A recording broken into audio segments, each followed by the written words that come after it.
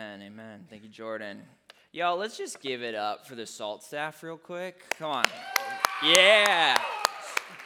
They are some of my favorite people. I know that they're some of your favorite people, and they love you guys so well because Jordan's just giving you his heart there. He's just being real and inviting you into some of what Jesus is doing in his heart. And that's just awesome, right? And so I'm Taylor. Just like Jordan said, I've been here at Veritas for the last several years. Love this church. Grew up in Salt Company. I'm a dad. I'm a husband, a really lucky husband, super lucky husband. So Dakota was here from Des Moines last week. Did you guys enjoy having him here preaching? And so I actually feel I just need to clarify some things because he said some things that just weren't true. My daughter is the cutest baby in the world, okay? He made the claim, and he was just wrong. Let's just be honest here. She's actually in the back upstairs sleeping, so you can't see her right now. I'm sorry. If you want to do some babysitting sometime, just let me know, though, so we can make that work. But just to clarify that and get it real, he has no chance to speak back against that, and I think that's just okay because he's a great guy, but even great guys can be wrong, so he's just wrong. Just being real.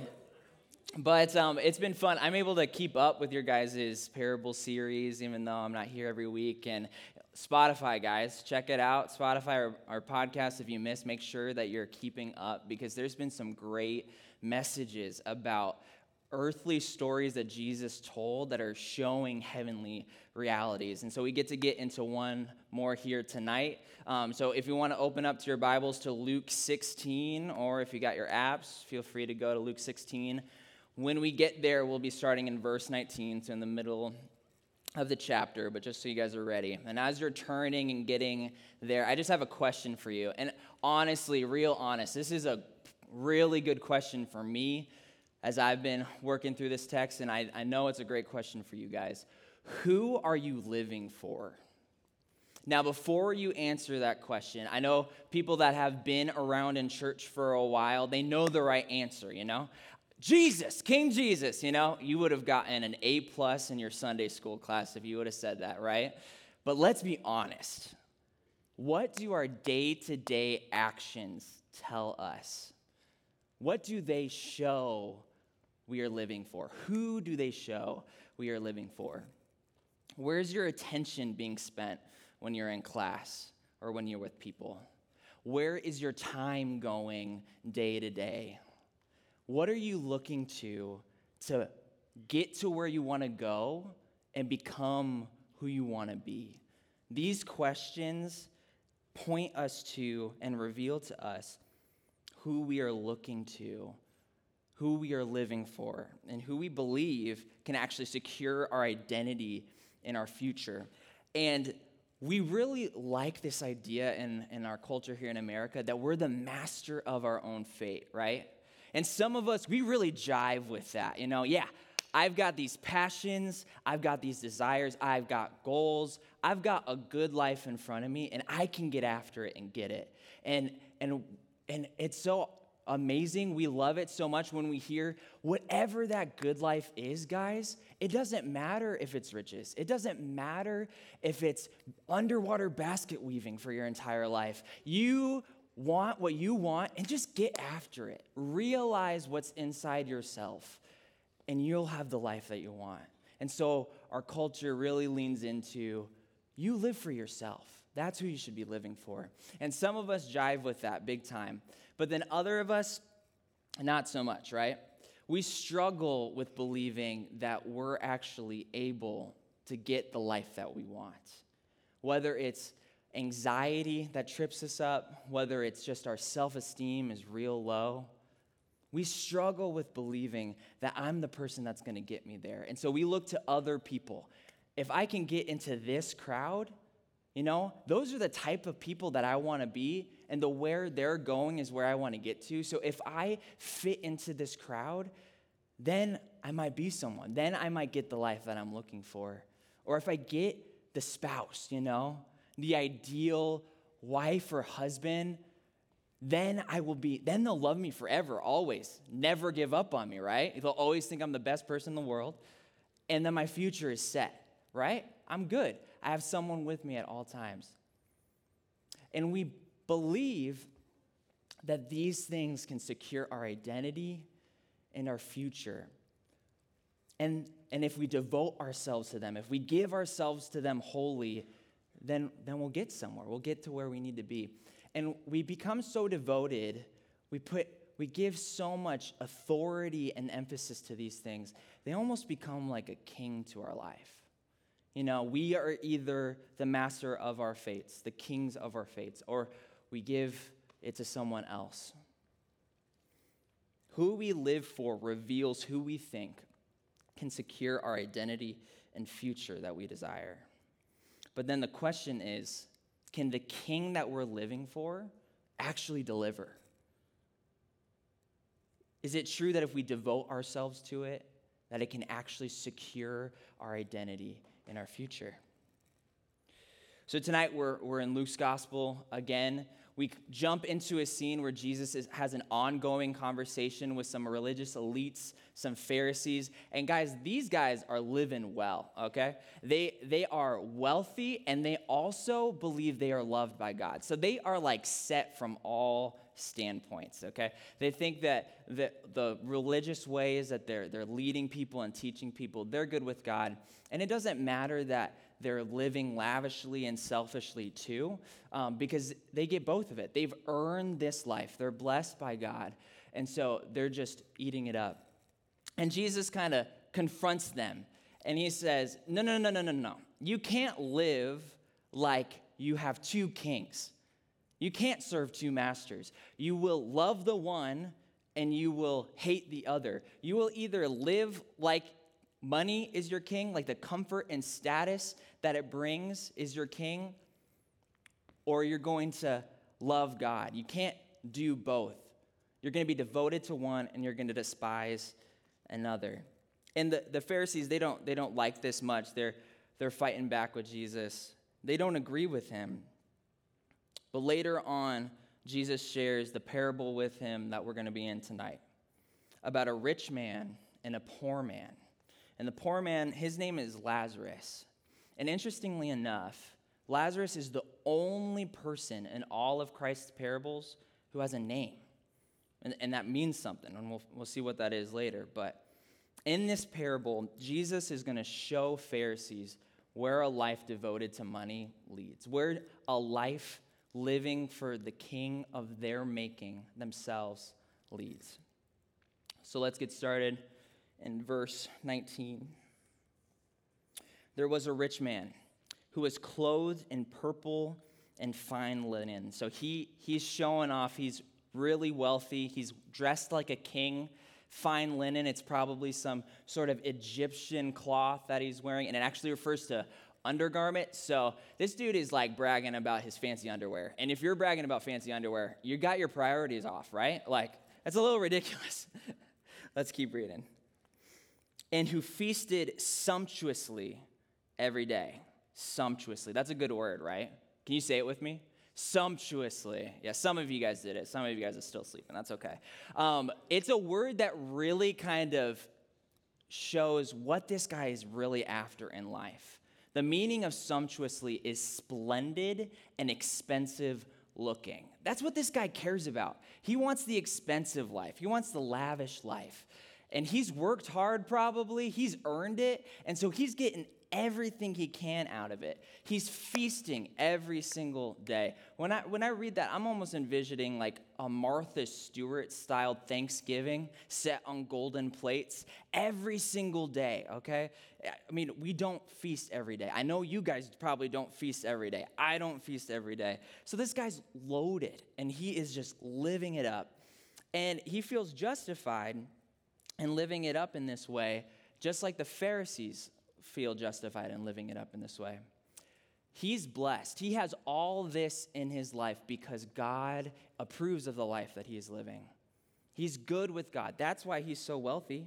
He's earned this. He's blessed and accepted by God. His wealth to them was an expression of God's approval of the life he had lived. So now let's meet Lazarus. Verse 20.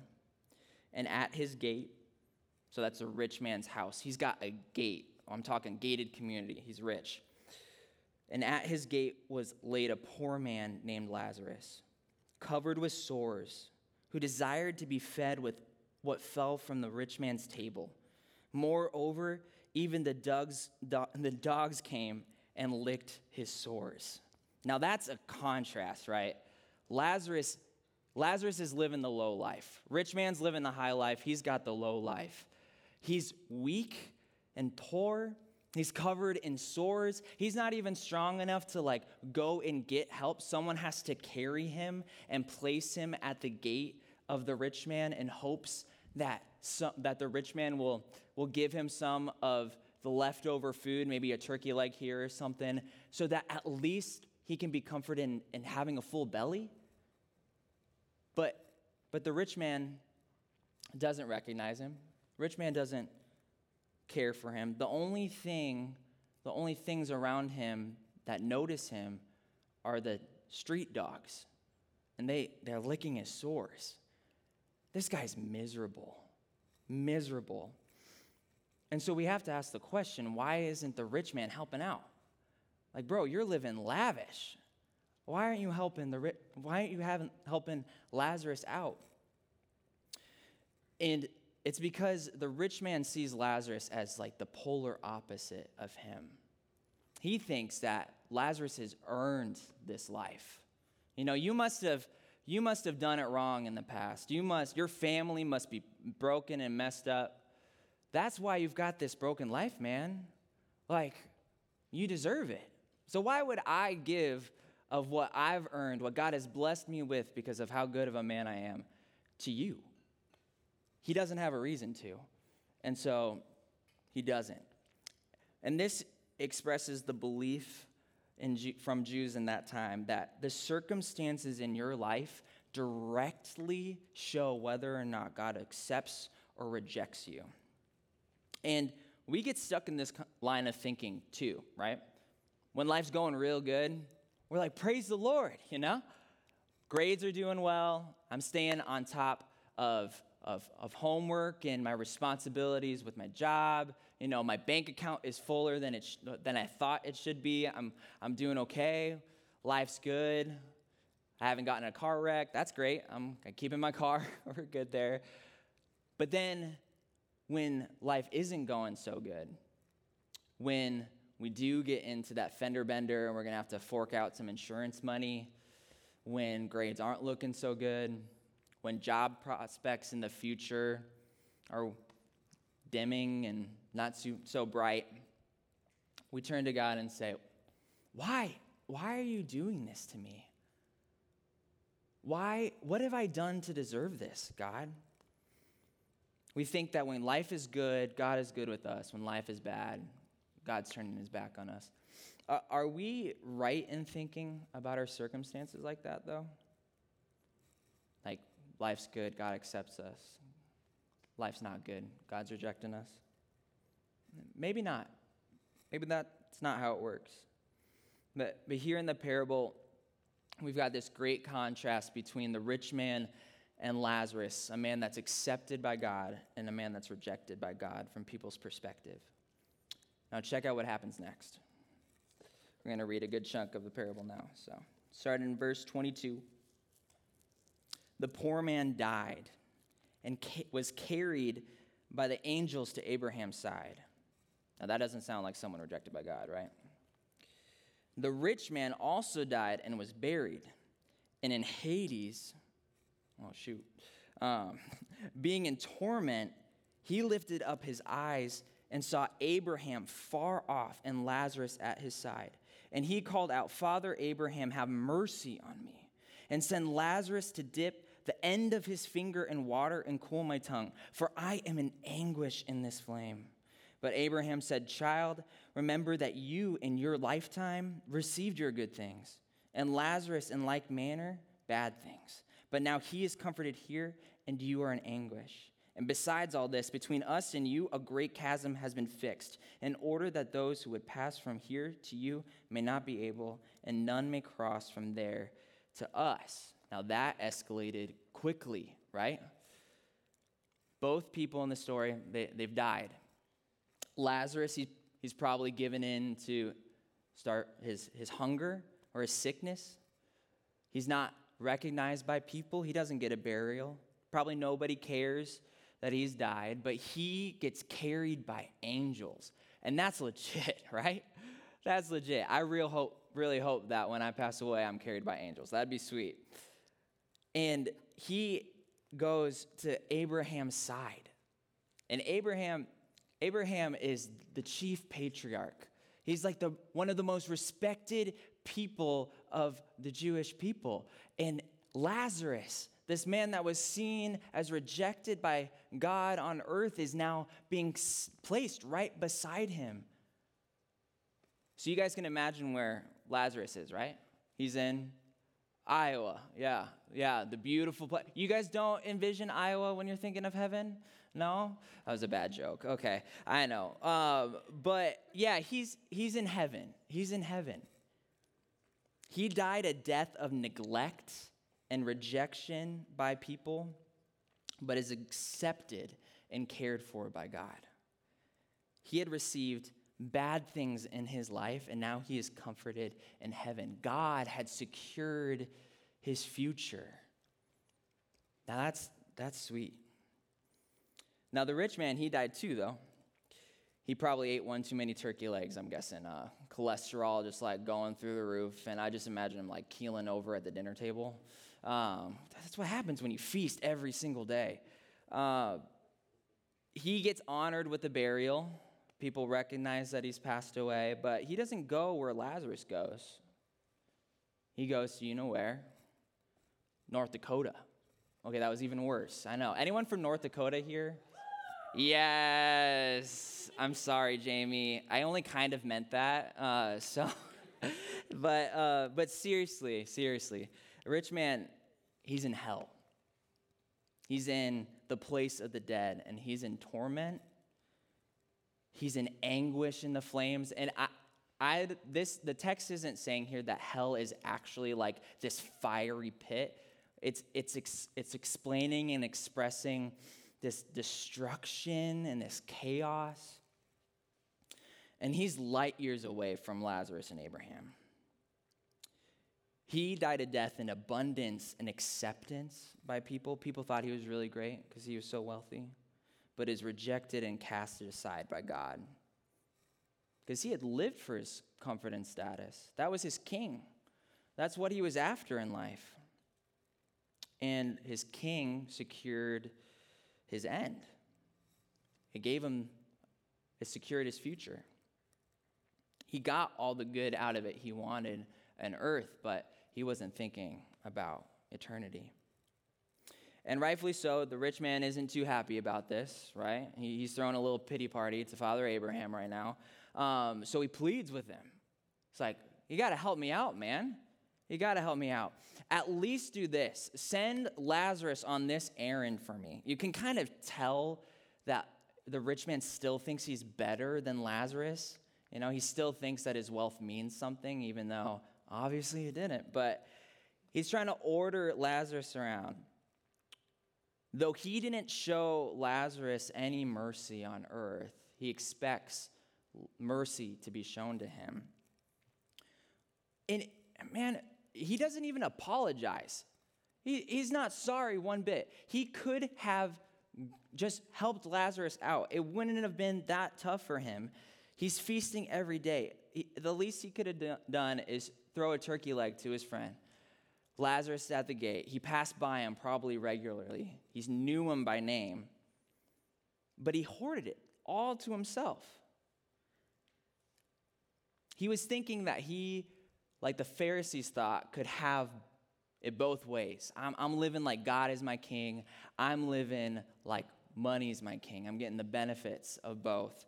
But his neglect of Lazarus further revealed that God was never his king. Money was his king. And so the true contrast of the parable comes out here. And it's a great reversal from what people would have expected. The rich man seen by the world as blessed by God is rejected, and Lazarus seen by the world as cursed by God is accepted, loved and cared for. And in this is where it hits us, y'all.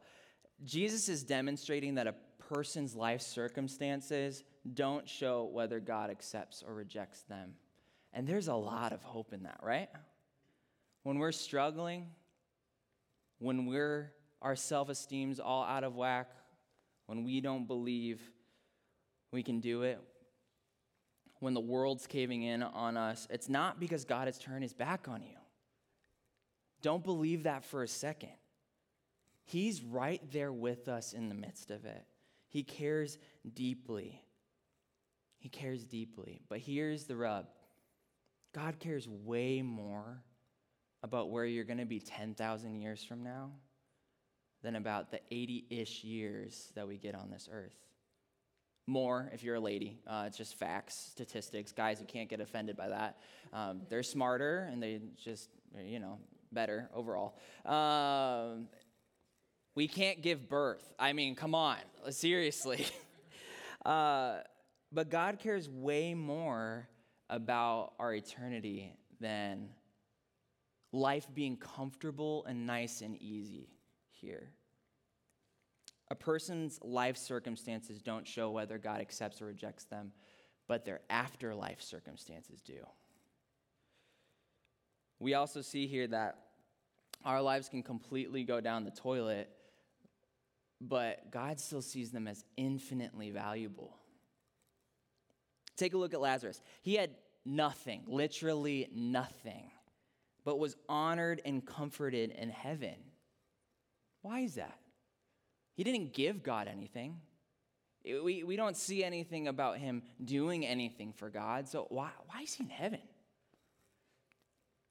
Remember how he's the one person in all of Christ's parables that's named? And that's significant because his name means one whom God has helped. That's who he was. That's his identity. That's where he saw his identity and future security in God as his king. Even with all the stuff that life threw at him, which God is sovereign over, even in all of that, God was his king and he trusted in him. And let me ask you, did it pay off? Yeah. Maybe he lived for 40 years, and maybe 20 of those years were in anguish and torment on earth, covered in his sores and hungry. But 10,000 years down the line, he's in glory, just like we were singing. He's in comfort. So as long as God is our king, there's hope in knowing that the circumstances in our life can be trying and hopeless, but there's comfort and peace for us in eternity. And that's good news. That's good news. Now, the rich man has figured out his fate is sealed here. He tried the one plea to Abraham, get Lazarus to show me some mercy, but he's not getting anywhere with this initial request. So he's going to try a different one now. He's trying to work the situation. So verse 27. And he said, "Then I beg you, Father, to send him, Lazarus, to my father's house. For I have 5 brothers, so that he may warn them, lest they also come into this place of torment." But Abraham said, "They have Moses and the prophets. Let them hear them." In other words, the rich man's like saying, "Father Abraham, my brothers have no clue this is where their life is headed. They have no idea, just like I didn't know. So, okay, if my fate's sealed, the least that can be done, Lazarus can at least run this errand for me to go tell them what's headed for them so that they don't come here." But Abraham says, they know the Old Testament law. They know the prophets. They probably had this stuff memorized. They should know what I say when it comes to neglecting the poor and me being their king. You show, you reveal, you demonstrate that I'm your king when you neglect, or when you take care of the poor. And when you don't take care of the poor, when you have no compassion for them, you're showing that you have a different king. So let's get just a little taste of what the Old Testament has to say about caring for the poor. We'll read Isaiah 3:14 through 15. Should be on the screen. Yeah, sweet. Is 14 on there? Starting 14? I thought it was there before. Nope. All good. Just listen real well, okay? Sound cool? The Lord will enter into judgment with the elders and princes of his people. It is you who have devoured the vineyard. The spoil of the poor is in your houses, okay? So the spoil of the poor is in your houses. He's saying, y'all have an overabundance. You guys are like the rich man, okay? You have an overabundance stored away in your houses, and there are people that are in need outside your doors. You can't tell me that you are my people, that you are living like I'm your king, if you are withholding from people that are starving and they're right in front of you and you have plenty. What do you mean by crushing my people, by grinding the face of the poor, declares the Lord God of hosts? And real simple, there's more in this, but real short, by oppressing the poor, you're oppressing people God loves. All people are men and women made in God's image, those of immeasurable value and dignity. And no matter your socioeconomic status, that's true. You're loved. You have immeasurable value. And when you neglect the poor, you prove God isn't your king.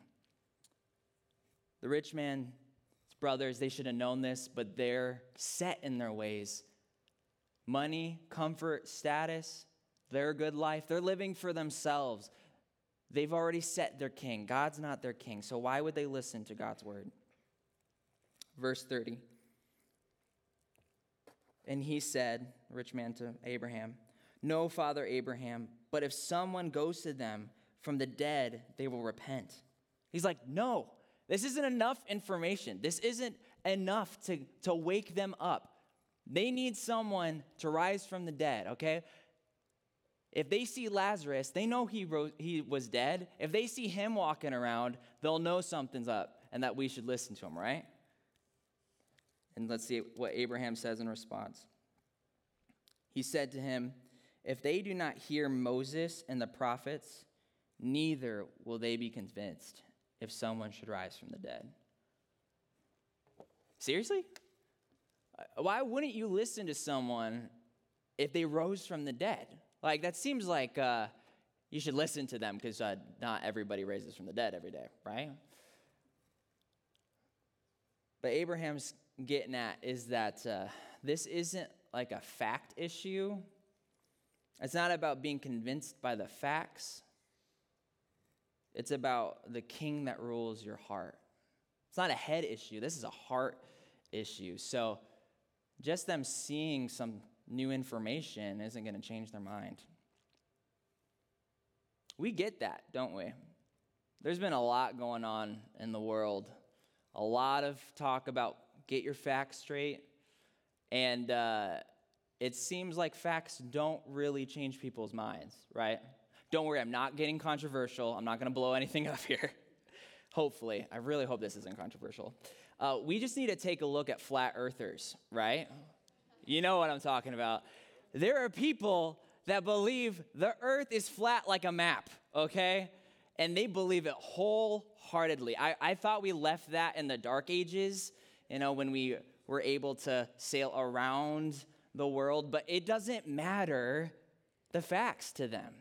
It doesn't matter the photos, the videos, the astronauts that have been out in space. It doesn't matter that we can fly from Detroit, Michigan to Shanghai, China in a similar amount of time as we can fly from Los Angeles, California to Shanghai. Like, that just doesn't work on a map, okay? Try it. It doesn't work. But it doesn't matter. They are devoted to this reality. And when you're devoted to the wrong reality, you are blinded to the true reality. And this, in a much more serious way, comes into play if we're devoted to the wrong king. Because when we're devoted to the wrong king, it blinds us to the true king. And the Pharisees are a prime example of this, aren't they? When Abraham says, neither will they be convinced if someone should rise from the dead, well, who rose from the dead? Jesus. Yeah, not a trick question. But the Pharisees weren't convinced he was the Messiah. They were living for the wrong king, and it made them miss the true king. How about us? Are we living for the wrong king? Sure, living for ourselves and others, it might lead to this good life that we have pictured in the future. Maybe we'll get rich. We know there's rich people in the world that are living lavish lives, but we also know there's a lot of rich people that have empty lives. And they admit it. They tell us. Fame isn't all that it's cracked up to be. Money isn't all that it's cracked up to be. So we can live for that, but it can't secure our identity and future eternally. No, it's the wrong king for that.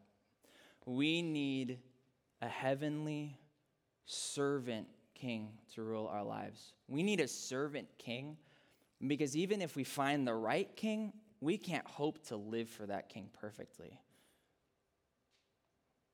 We're flawed. Our motivations get messed up. But we do have a heavenly servant king, and that king is Jesus.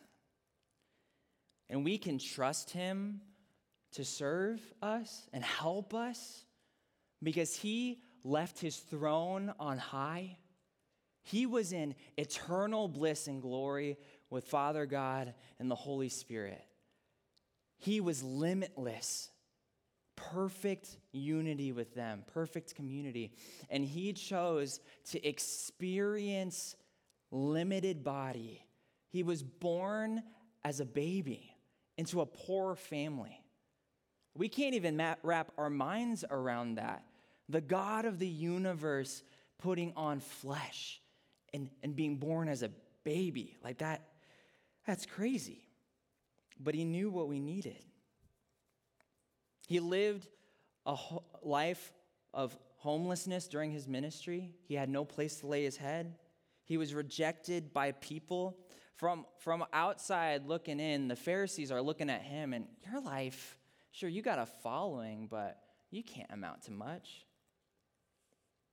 Especially since they got their way and had him carry his own cross to his death. And he died abandoned by his followers. He looked like a failure. He took on the rejection of God on our behalf. But he rose from the dead. He defeated sin and death. He defeated our failures to follow God as our true king. He won that battle. And he won our acceptance by the Father, and he won our eternal future. He secured that in his life, death, and resurrection. He is a trustworthy, powerful, kind king. In Jesus, we are God's children, and our Father has prepared a place for us in heaven. Again, we were just singing about that. He's prepared a place for us. And that's where you'll be 10,000 years from now if Jesus is your king. So here's the big idea tonight, y'all. Only King Jesus can secure our identity now and our future for eternity. He's the only one. No one else can do it. So choose today who you'll serve. Choose today who you'll be devoted to, Salt Company. Your own purposes, your own vision. We know that it can't satisfy us and fulfill us eternally. Or Jesus, the servant king that left his throne on high to ransom the lives of many, including you and me.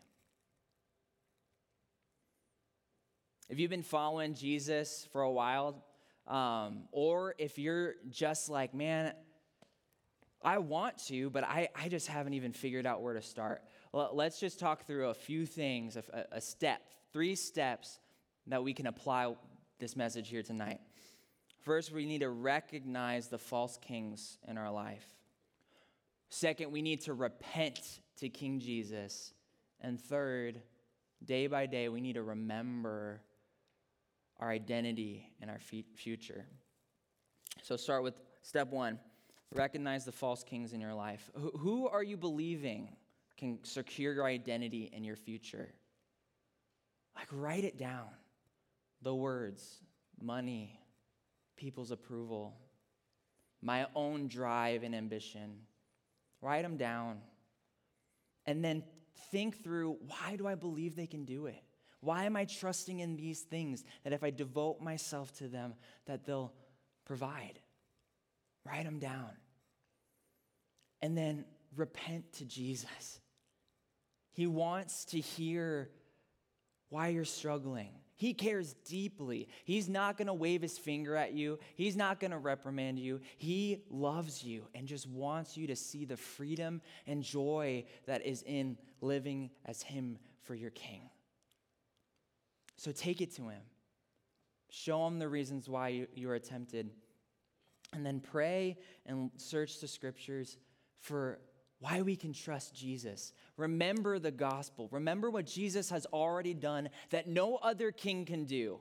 No one in this world, not ourselves, we can't die on our behalf. We can't rise from the dead. We can't do it. But Jesus did it. Because of his life, death, and resurrection, our identity and future are secure.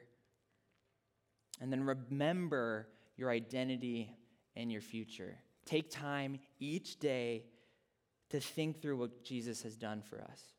I recommend a passage, Ephesians 2, 1 through 10. We won't look through all of it tonight, just at a couple verses. But it's a great summary of where we were before Jesus, what Jesus has done, who we are in him, and what he has for us in the future. So let's take a look at a couple verses real quick. Verse 10, for we are his workmanship created in Christ Jesus for good works, which God prepared beforehand that we should walk in them. You all are God's workmanship, his handiwork, his masterpieces. He has carefully crafted you and made you for a life of purpose and meaning that he has set out for you. That's where you can find your purpose and identity. You don't have to find it within yourself and create it on your own. It's been given to you. It's been won for you. And then verse 7 of Ephesians 2. So that in the coming ages he might show the immeasurable riches of his grace and kindness toward us in Christ Jesus. This is our future. 10,000 years from now, Jesus has already determined, God has already determined through Jesus to show us the immeasurable riches of his grace and kindness toward us. He desires to continue to show us his glory and his goodness. Our Father has planned for us this. He's prepared a place for us. And it has all the good of this world and more, and none of the sin and pain and sickness. So what does a life after King Jesus look like? Guys, it could be successful, or it could be a simple life. But at the end of the day, it's not about how much money you make or how big of an impression you make from a world's perspective. God is the one who's securing your identity. You don't need to find yourself in those things. And that gives you a confidence in who you are because you're not trying to create it on your own.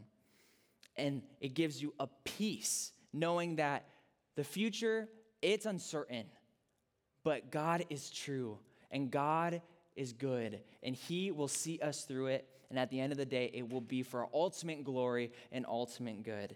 And that's good news. It gives us so much peace that we can give sacrificially to the poor. We can show compassion to people that are in need, even when we are struggling, because at the end of the day, we know that the best is still yet to come. We're not living for our best life now. Our best life is still to come. And that kind of confidence, peace, and compassion It shows, y'all. It is attractive. It gets people asking, why aren't you stressed about finding a job? Why aren't you stressed about these circumstances that are coming down the pipe? Because your future's secured. Your God has won it. And it gives you freedom to talk to the people in your life, to talk to your friends and family at Thanksgiving. Because at the end of the day, your identity is not in what they think you are about you. It's not in if they think you're successful, if you're making the good life. It's been won by Jesus. Let's pray. Jesus, we need you. We need you to believe in you. Thinking of the man that went to Jesus and said, Lord, I believe, but help my unbelief. There's always a tension in our hearts where we are looking to things in this world to satisfy us and secure us. Lord, thank you for being kind and patient with us as we struggle. Thank you for being a good king, a good shepherd that desires to just call us back to you. Call us back to security and hope and peace in you. Lord, show us that you are the good king. Show us that you are kind, that you are a sure foundation to build our lives on. We love you, Lord Jesus. Amen.